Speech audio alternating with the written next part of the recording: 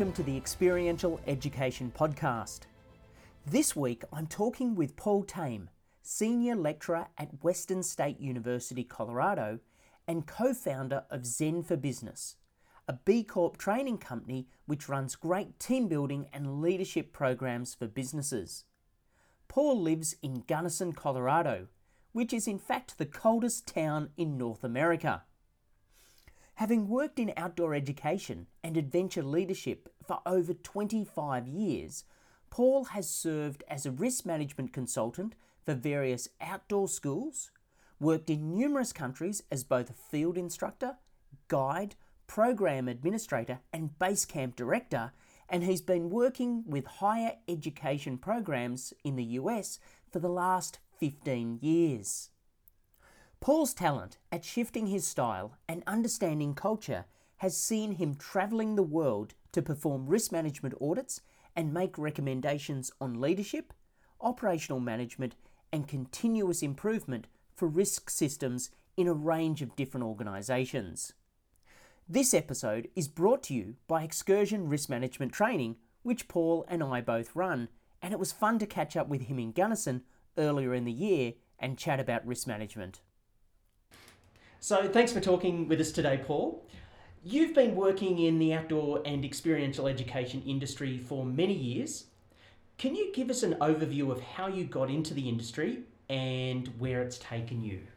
Yeah, I was always interested in the outdoors, and of course when I first started, I'm rather ancient now, when I first started there was really no official type of training for outdoor leaders, and I'd been in the military for a little bit, and then I was a high school teacher, and I found a job in the Sydney Morning Herald for Outward Bound instructors, and I thought, wacko, that'll be me. I'm going to go and get out of the classroom and go work in the field. And there was really no qualifications. It literally, I think, it was a bit like that Shackleton thing, you know, young men wanted for adventure, and that was really how it read.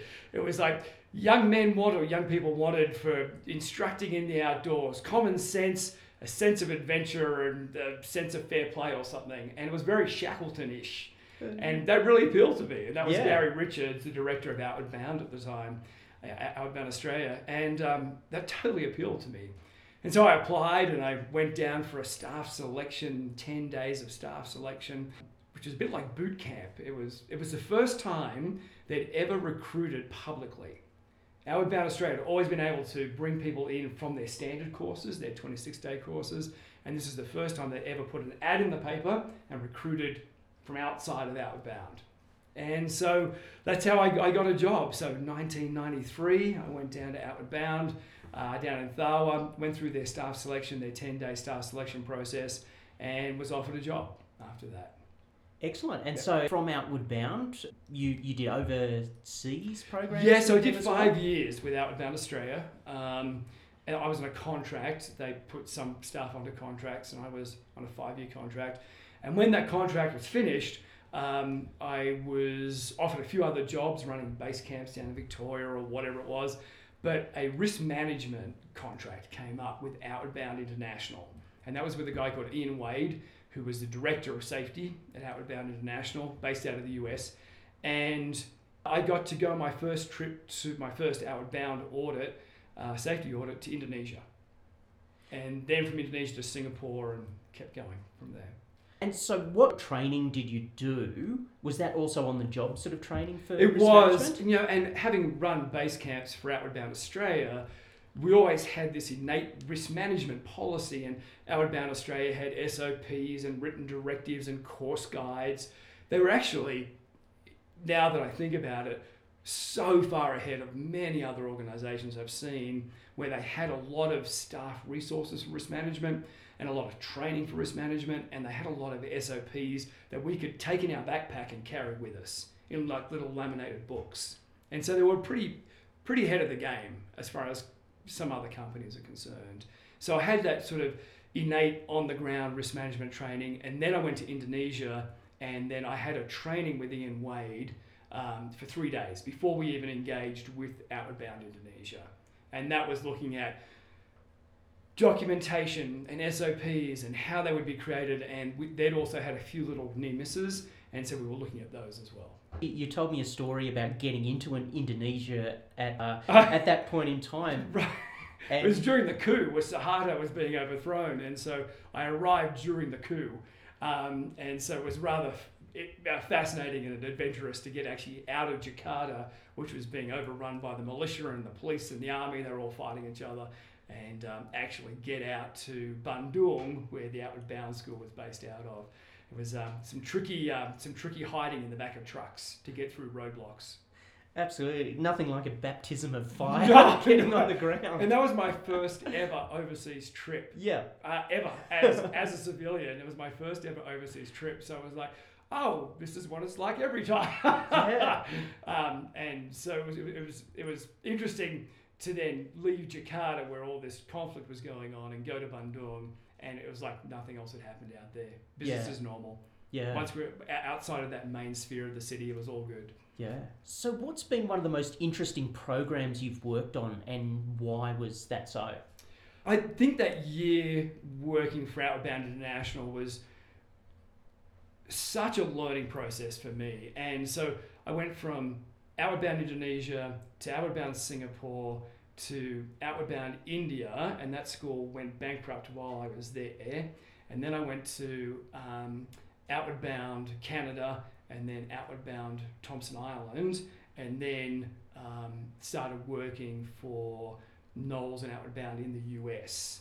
And so that year set me up. I really feel that year set me up for my continued professional development and allowed me to get where I am now because of those experiences, digging deep into risk management and not just looking at documentation, but how do you get staff to buy in, and how do you get staff to actually do what they're supposed to be doing in the field when we can't supervise them.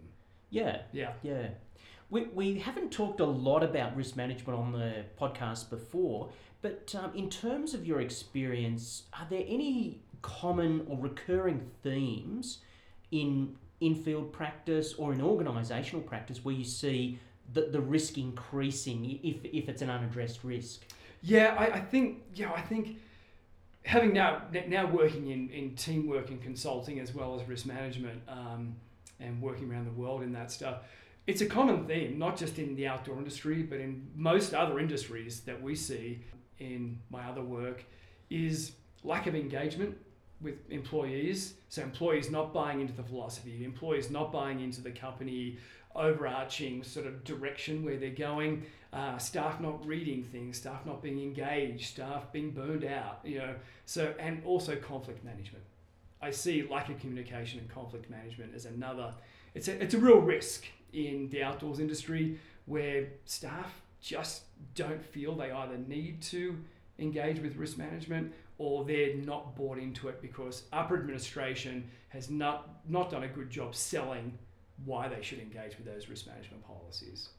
Yeah, and I think from my experience in schools, I've seen a lot of people switch off entirely when you, totally. As soon as you say risk management. Oh God! Yeah, they either switch off or need to go do three espressos to stay awake. Yeah. And so I think that's one of the issues we have, right? Is that there's a lot of people out there who are running risk management training, and it is deadly boring, and is deadly awful, and they don't make it interesting, and they don't make it engaging, and they don't make it experiential. And that's why I'm really thankful for my education with Outward Bound Australia, with that whole experiential learning cycle and making every single thing we did, whether it be staff training or with our students in the field, an experiential process. Yeah. Hands-on, engaging, and contextual. Oh, absolutely. And so the way people learn most effectively is actually getting in and doing it, and doing exercises, doing practical problem-solving challenges together. Problem-based learning. Yeah. Yeah, and if we can make it interesting and exciting, and that's obviously, I failed before where I stood up in front of a group of Outward Bound instructors, and within an hour I realised I've totally lost them. And having to go away at morning tea and rewrite everything in 15 minutes. Yeah. Because it's like, oh, this isn't working. And so, through failing, and I'll admit I've run some awful risk management trainings, but through experience and through failing and getting good feedback. And that's one thing I love about Outward Bound and the outdoor industry is we're good at giving each other constructive feedback. Yeah, And it's an industry of problem solvers. yes, it is. People who will try something. And people, I think, are people are good communicators in the outdoor industry. And we've learned that we have to be, right? To keep our people safe in the field and to keep our staff engaged, we have to be good with communication skills. And so I've had some really harsh feedback over the years. It's like, Paul, that sucked. And I was like, great, why? And, literally going back to bed or going back to my hotel room the next night and going, great, I got to rewrite everything again and, and redesign it again because that obviously sucked. And not just from one person, but from other people. Yeah. And so great, I didn't hit the mark. Yeah. I thought I had it dialed. I obviously didn't. Time to rebuild again. Got to learn through failure, mate. Oh, absolutely, absolutely. We all do, and we actually learn best from our failures. Totally. Because when everything's going fine, it's like, oh, I don't have to change anything. Right. I don't have to do anything different because it's awesome. And then it's not, and It's so not. and so you've got to do something different. Well, also, it's hard on the ego, Yeah, especially when it you is. think, you're bringing all this experience and all this, this big background, and you fail miserably. You crash and burn, and you go, I need to redo some things again because it's hard on you. You think you're bringing a good product, and when you don't, it's really good feedback for us. Yeah. And I think you're right. We get complacent sometimes, and that's that's the opposite to engagement is complacency. Absolutely. Yeah. So a lot of unexpected things happen out on program. We find ourselves having to problem solve on the run quite often. All the time. What's been one of the weirdest things that's happened on one of your programs? So this wasn't a program that I was running, but I was responsible for it. And I've worked for Outward Bound at Knowles, and I now work at Western Colorado University. So I've run a lot of international programs. And at one stage, I was brought in at Western to run high altitude type programs. And we were running a Denali in Alaska, and I was actually on a different program, but I was helping and overseeing this particular one that was taking 12 students over to Denali and putting them on the mountain, trying a summit attempt. And we'd put in a staff member whose specialty really wasn't mountaineering, but he'd had some personal experience.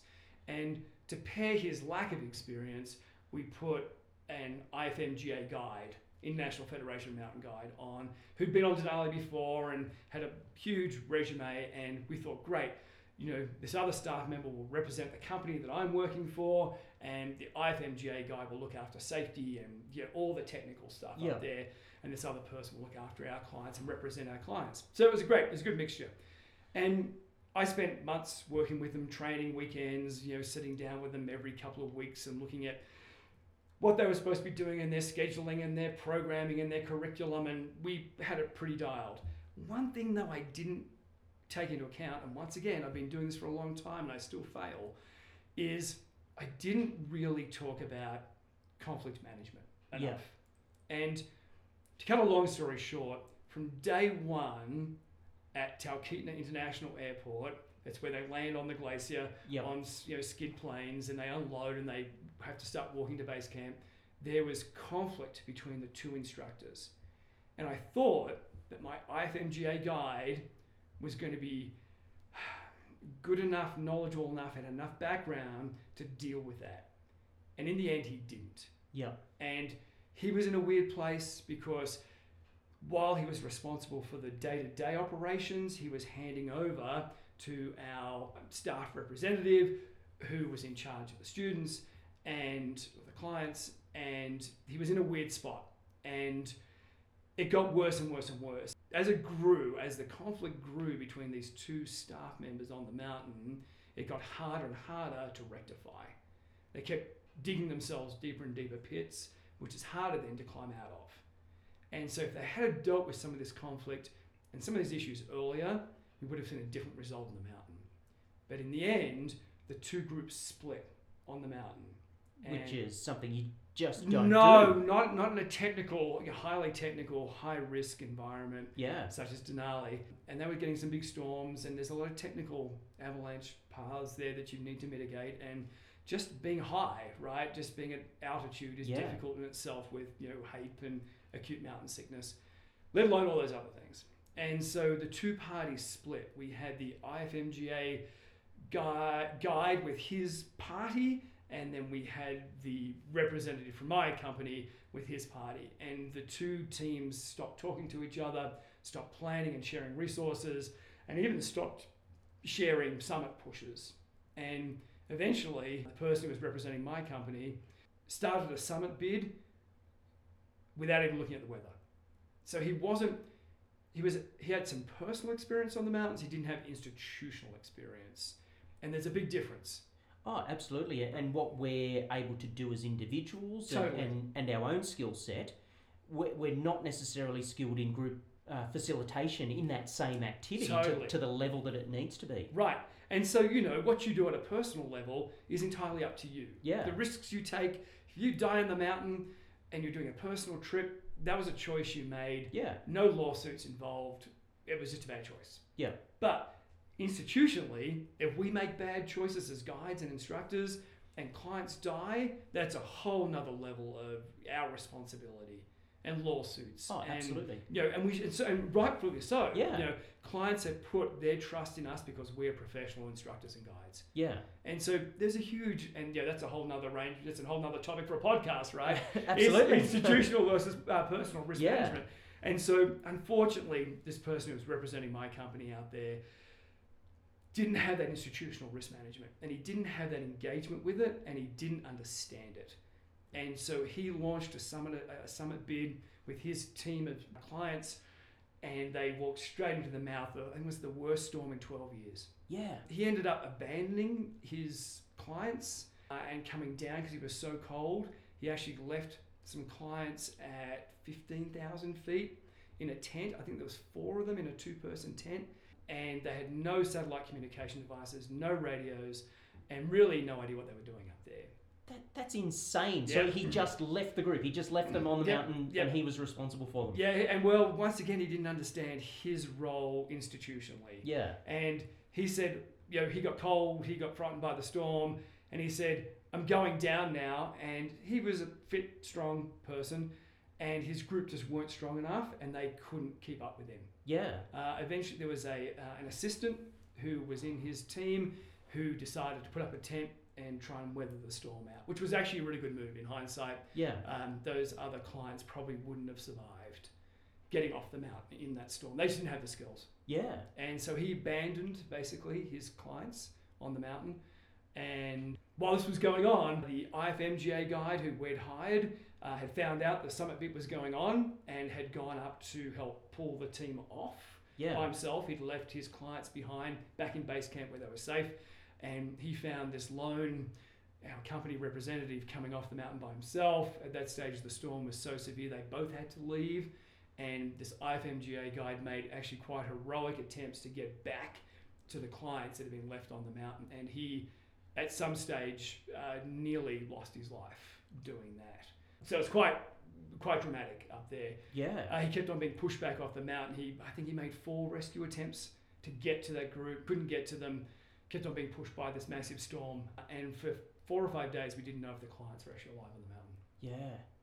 Far out. Yeah. That would have been insanely stressful and just... Yeah, and of course I was overseas on another program getting all this secondhand via sat phone, and it was dramatic and stressful, and it was a bit of a wake-up call for our program as well. Yeah. Because, we tend to take it for granted that we know this stuff. Yeah. And we also, get complacent that we know this stuff and we do a good job, and that's why people pay us good money. And suddenly we realise not everyone has common sense. No, and that's quite a big challenge, and I've experienced that on some of my programs as well, where on paper you have the dream team. Totally. You have the team that will be awesome. You can successful. Forget. They will have a wonderful time. The clients will get a lot of educational benefit out of it, and then it goes to crap. Yep. And so it's certainly an experience that I've had on some of my programs as well. And you look at that and go, okay, well, conflict management, team building, communications are so vital, because without it, you end up with this sort of situation. Yeah, with dire situations. Yeah. And it's really funny because, I have all these 19-year-old freshmen that I work with who want to be, glamorous international mountain guides. and they're all going off to get their AMGA certs or their IFMGA certs or their top rope certs or their AV2. And we keep on telling them, like, those things are great, you need to have them, but just as much focus on your interpersonal relationship skills. Yeah. Because really, if you can't connect with your group and you don't have a relationship with your group and they can't trust you and they don't know where you're coming from and you can't communicate clearly with them, then you've lost it already. You may as well not even leave the parking lot. Or leave the airport. So, and it's really interesting trying to convince these young, gung-ho blokes to go and work on their relationship skills and work on those interpersonal skills, because they just don't see the need for it, because they haven't worked yet. They haven't, had to deal with that yet, so they don't know the context to it. What happened in the end? So you've left us on a cliffhanger, literally on a cliffhanger. So what happened? So eventually, kids in the field, and our international guide put a rescue team together with some other clients who were very stronger climbers, and they went up and pulled out the other clients who had been left behind in the tent. They were fine. Our assistant instructor had done an amazing job keeping them fed and warm and safe, and I can't he's actually gone on to work for Knowles, and I bet you he's a great instructor. He did an amazing job with no clear communication, no sat phones, no radios, no contact with anyone, and he kept those clients basically alive for 4 days up on the mountain. And we eventually pulled them all off the mountain. We got them back down to base camp. We evac'd off the mountain because it was just such a disaster. Yeah. Even they still had some time left to actually launch another summit bid, but our IFMGA guide was just, he was done. He just knew when to call it a day.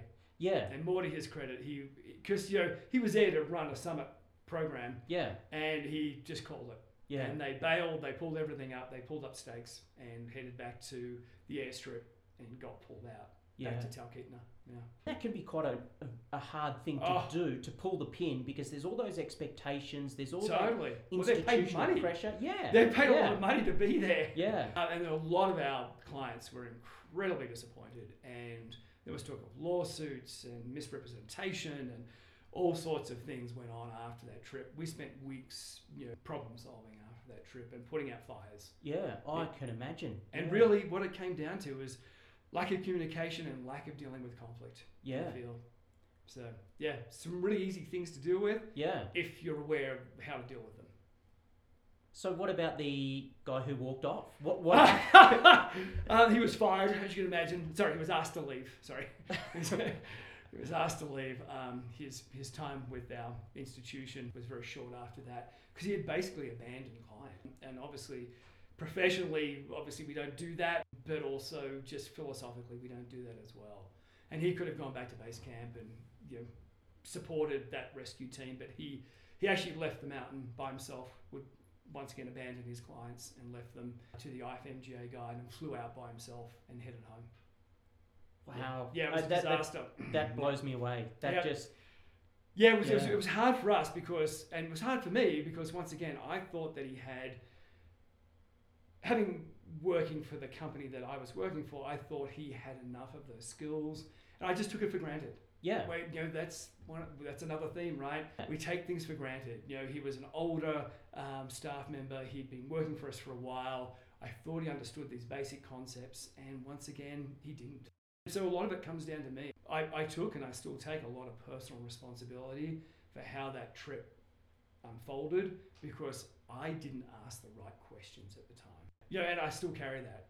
I still accept responsibility for how that trip went, because as the senior guide, even though I wasn't on the mountain, I should have done more digging, and maybe I should have put them into some more stressful environments to see how those two work together before sending them off to go summit Denali. And yet again, this informs our future risk management processes. Totally. Yeah. Oh yeah. There's a lot of learning. A lot of learning involved. A lot of learning. Yeah. And that was how many years ago? 12 years ago, I think. And we still use that scenario and that case study in class every single year. Yeah.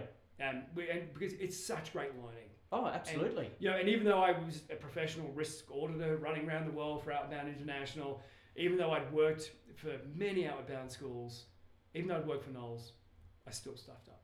Yeah.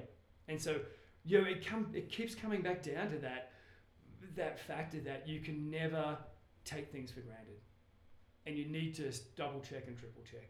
And test that practice in the Totally. field as well. Yep. Yeah. And engage with that practice. Yeah. You just can't assume that people know what they're doing. No, exactly. I had an experience where a weather warning was issued for a program that we were running, and I thought it was fairly straightforward. There was a severe weather warning for damaging winds that were recorded up to 140 kilometres an hour. Yeah, that's good. Yeah.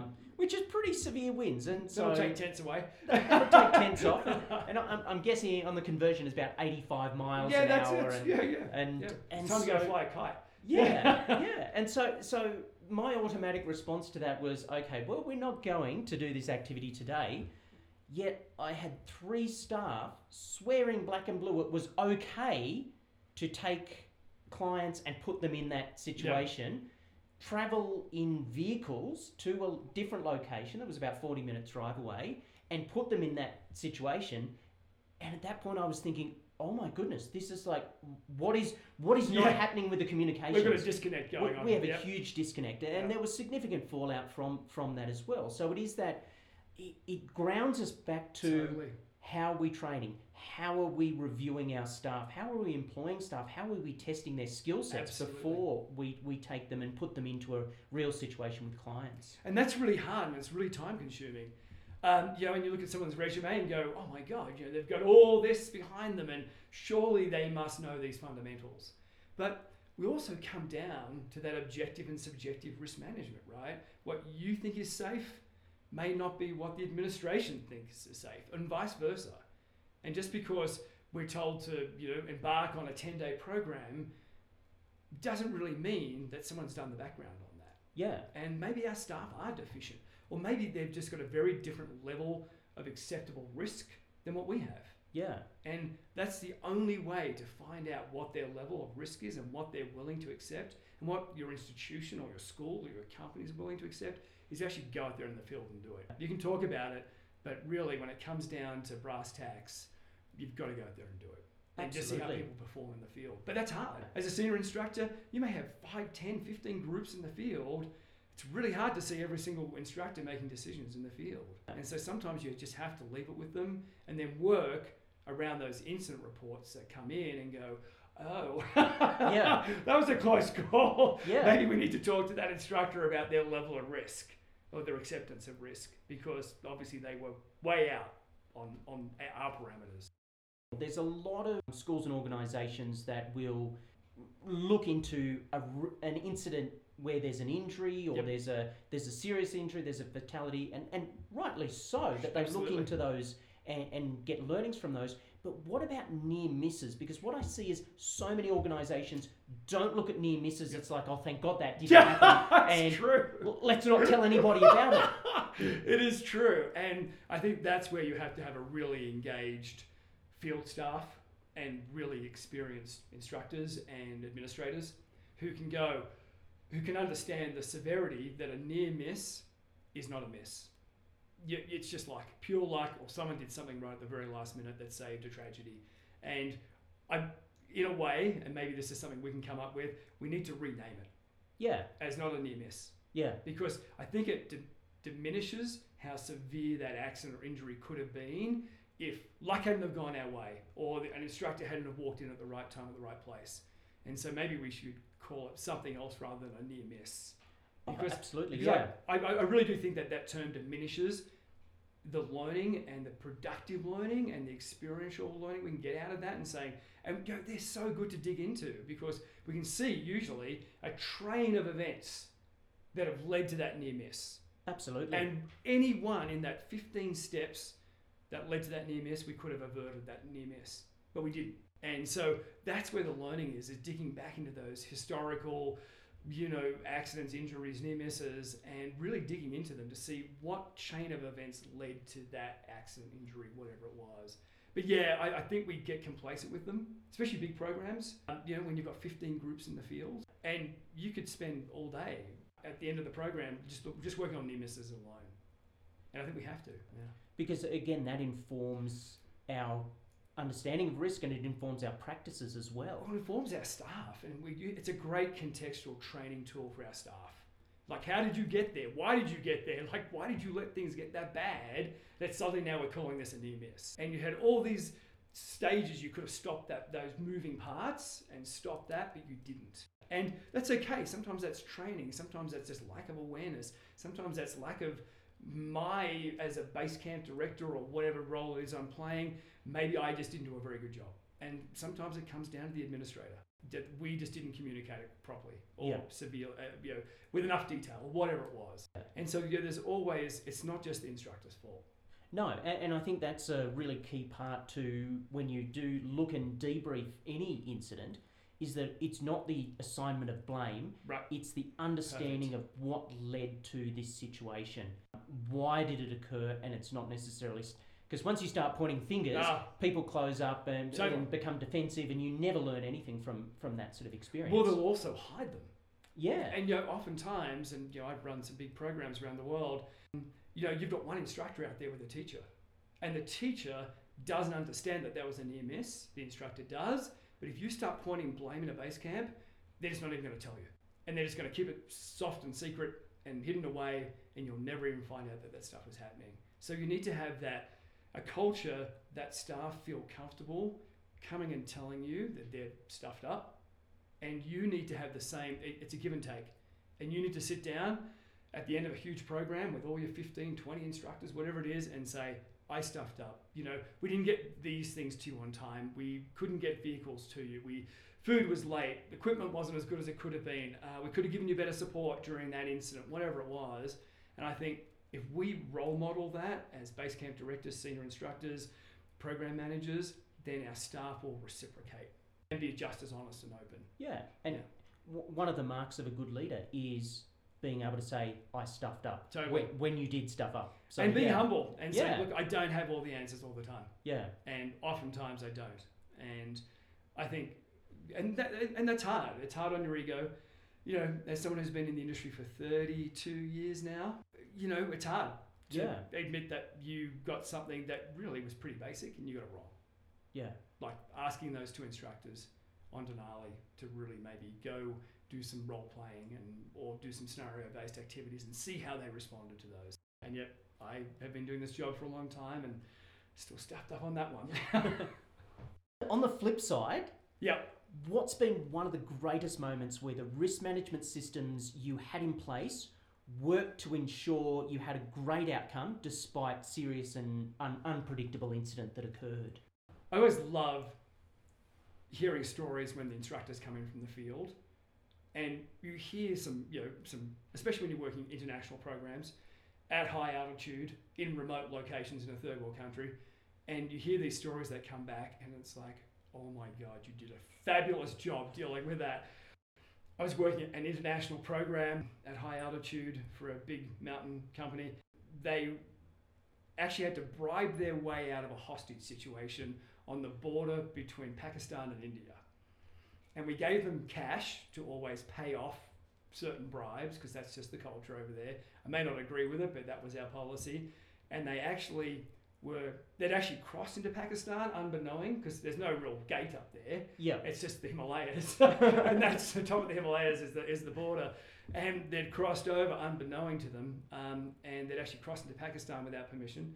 And a Pakistani military patrol pulled them up, and they actually managed to sweet talk the commander, pay his expenses, to transport them back into India without any major legal repercussions. And it was purely my instructors having great common sense on the ground, sort of problem solving, working out issues, knowing the relevancy of what they were doing, and working themselves out and working with their clients to get a really good outcome on that. And it's one of those funny ones, but it could have also turned into quite a severe outcome as well, because they could hear the commander talking about taking them hostage and taking them back into this town like 150 kilometers away and putting them into jail. And, of course, they're going to ask for bribes and everything else like that. And it could have been quite an international incident, but my instructors, because they were good, and maybe I had something to do with that. Maybe it's just like, great, I can't train you to solve every single problem you're going to have in the field. You're going to have to make it up as you go. And I think being able to have that confidence just to hand over to staff and say, I don't know what you do out there at the time, but I'm going to trust you to make right decisions. Yeah. And when you go to bed at night and sleep well, when you've got 15 groups in the field and you know staff are doing a good job, I think that's when I've done the right job.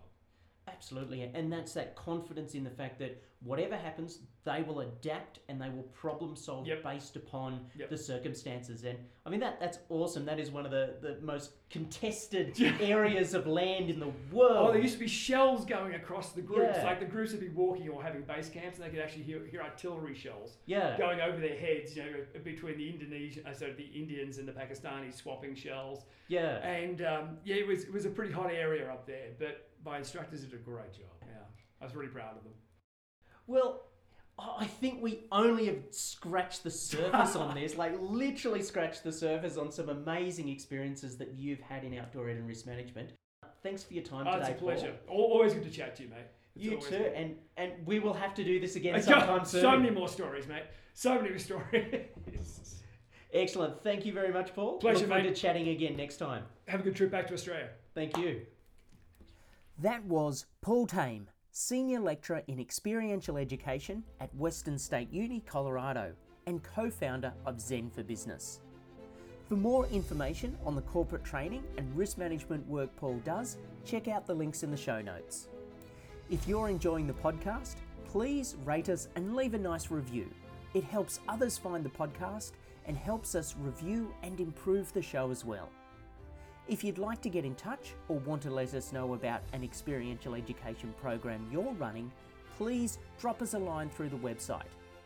Join us next week as we explore more great stories and ideas for experiential education.